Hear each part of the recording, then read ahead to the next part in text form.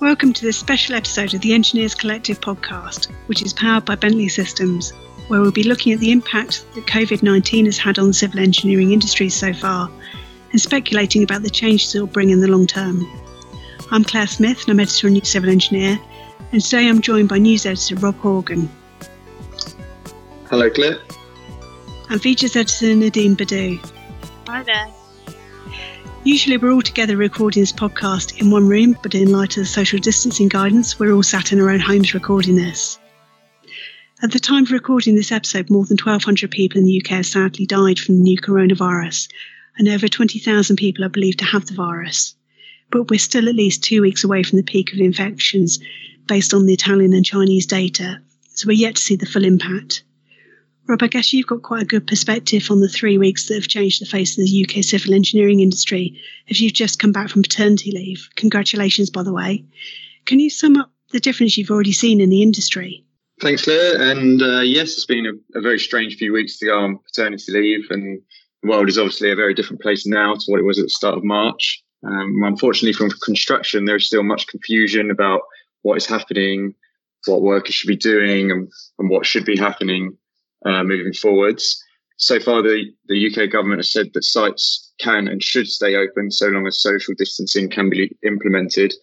However, it's failed to provide any sort of clarity about how exactly that can happen. Engineers have also been given essential worker status, meaning that they are free to travel to sites and are expected to continue working during lockdown unless their respective contractors or clients tell them otherwise. What this has inadvertently done is force contractors and clients into a difficult situation where they have to choose between keeping sites open and protecting their workers' safety. We've seen several contractors now take matters into their own hands and shut down work sites. However, the government still refuses to impose a ban on construction work, leaving thousands of jobs at risks and thousands of employees uncertain about what they should do going forward. Up until now, the government has pointed to other countries such as China and Italy as reason for keeping construction going. However, Ireland has now ordered all contractors to stand down their workforce and told all workers to stay indoors for the time being. So if Boris Johnson really wanted to do it, the precedent is now there for him. Despite some of that confusion around the guidance for construction sites, companies as diverse as Sir Robert McAlpine, Mace, ISG and Arsleth Ground Engineering have had to announce measures to close some or all of their sites. And even TfL and Crossrail have also had to shut construction sites, so workers won't have to travel. The aim there is to help reduce the number of workers using public transport across London, therefore freeing up the service for essential workers. Crossrail's Bond Street Station construction site is also getting a deep clean after a site worker tested positive for Covid-19. Now, while the workers' immediate colleagues are now in self-isolation, work is still going on at the Bond Street site. A Crossrail spokesman said that they were paying close attention to the effects of the deep clean, but this incident isn't expected to cause further delays to the project. I guess there'll be more site closures or even possibly a government mandate on closures to come in the next couple of weeks, especially if greater restrictions are imposed to reduce the spread of the virus. The impact on business has been huge. Already we're seeing businesses using the government's furlough scheme to keep staff on payroll, but that currently only runs to the end of May. Other businesses are trying to reduce pay through introducing 4-day weeks, or less in some cases. I've just seen that 90 senior staff at Lang O'Rourke are taking a 30% pay cut.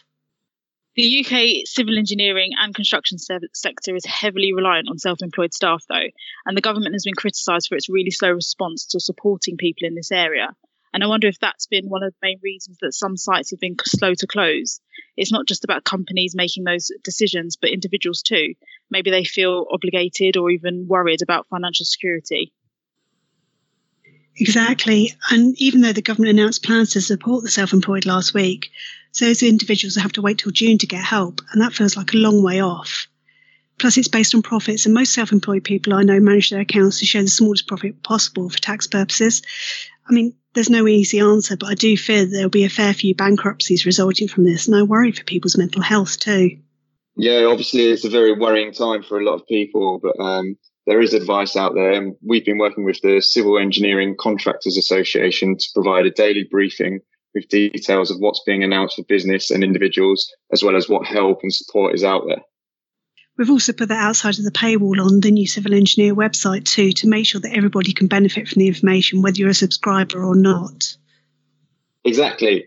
And the briefings are a really concise roundup of what is being said by government, and more importantly, what that means for the construction industry. There is a lot of information out there, and these briefings are great at pointing to what really matters for our readers. So hats off to Alistair Eisner at Seeker for spearheading that. Aside from the obvious health concerns, I think the hardest thing for both people and for businesses is not really knowing how long the impact will last. Delays to projects are inevitable, I guess. We're only 6 weeks on with the interview with Crossrail's CEO, Mark Wild, that Rob and I did for the Engineers Collective, when he seemed confident the scheme would open in summer next year, but that now must be in doubt. You're right, but Crossrail isn't the only project that's been affected. While the situation is changing on a daily basis, it seems inevitable that the UK's major infrastructure projects will increasingly face significant delays. There are already concerns over how the economic impact of Covid-19 could further delay Heathrow Airport's proposed expansion. There's even speculation that completion might be pushed back until 2030. And over on HS2, all contractors on Phase 2 have stopped work. In addition, all activity on 5 major work packages of Phase 1 have been paused, while 2 remain open but are under review.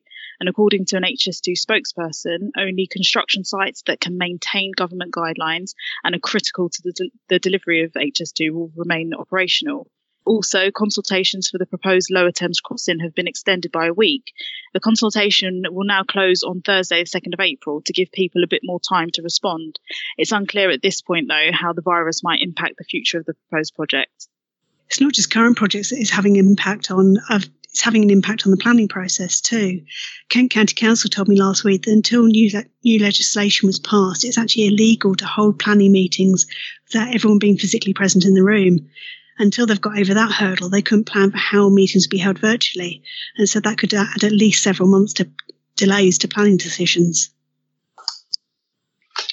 It does all feel a little bit doom and gloom, but the industry is already thinking about how the sector can use this time when sites are not as active to improve other things. Pearl Frischman Sector Director Joe Burns, for example, is calling for consultants to work with clients to use this time to improve the stage of design work before moving to site. The industry can also help the NHS now, though. There have been calls for spare PPE to be offered to the NHS. If you have something to offer, then it seems that the best route is to contact your local NHS centre. Masks, eye and face protection, disposable overalls, shoe covers, gloves are all items that are in demand. So if you've got any going spare, please donate them. But how long will the impact last? During the government's daily coronavirus briefing over the weekend, England's Deputy Chief Medical Officer, Dr. Jenny Harries, suggested that the lockdown restrictions could remain in place for another 6 months. Yeah, we're already seeing the impact on New Civil Engineer, with all of our events from mid-March through to August being postponed to September onwards due to concerns about social distancing rules remaining in place. So there is a real risk to business and loss of skills to other industries if they recover faster or if workers are laid off. The tech industry, for example, doesn't seem to be affected anywhere nearly as badly as construction. So you can see some sideways shifts as workers move into different industries. What would be encouraging to see during this time is engineers and contractors upskilling their staff so they can work in different ways.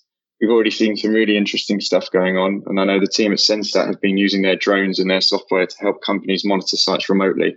And I think that's the kind of training, upskilling and thinking that needs to be going on to help the industry through these tough times. Economists have suggested the recovery could be as sharp as a decline, as it's not financially driven. But there's still the money announced by government for the infrastructure revolution. Indications were that some of it could come on stream in November, which would be great timing for the civil engineering industry. That's true. The cost of current bailouts for businesses could have a longer term impact. How many years will we be paying off the debts? Nobody really knows at the moment. Are we looking at higher taxes in the future or more years of austerity?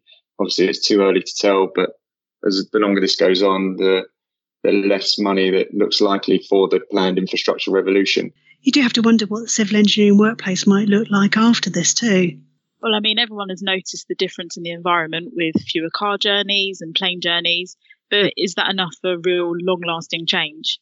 Now everyone is working from home and getting used to the idea. I wonder if we will see more of that in the long term too.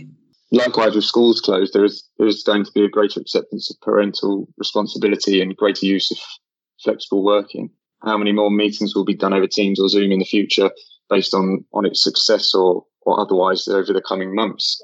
I think it's obviously very easy to look at the doom and gloom, but as I said before, I really do think that these few months could be a real eye-opener in terms of grasping the technology that already exists, using it within construction in a productive way. What about work on site though? Will we see more technology develop that could allow remote working on site? I saw remotely operated piling rigs at Balmer last year, and we've already seen automated earth moving equipment on the A14 upgrade. Well, the last few weeks have been unprecedented, and I think we'll see this experience have a real long-lasting impact on the way we live and work, but it's hard to know just how big that change will be. We don't really know when things will return to normal or even what that new normal is. It's certainly something we'll be keeping an eye on and we'll be covering in depth in the news section of New Civil Engineer over the coming weeks and months. And on the Engineers Collective too. We hope you found this special episode of the podcast useful and informative. We'll be back later this month with another episode with a special interview and more news coverage. In the meantime, please share this podcast and make sure you're subscribed so you receive new episodes as soon as they're released. Thank you for joining us today, and goodbye for now.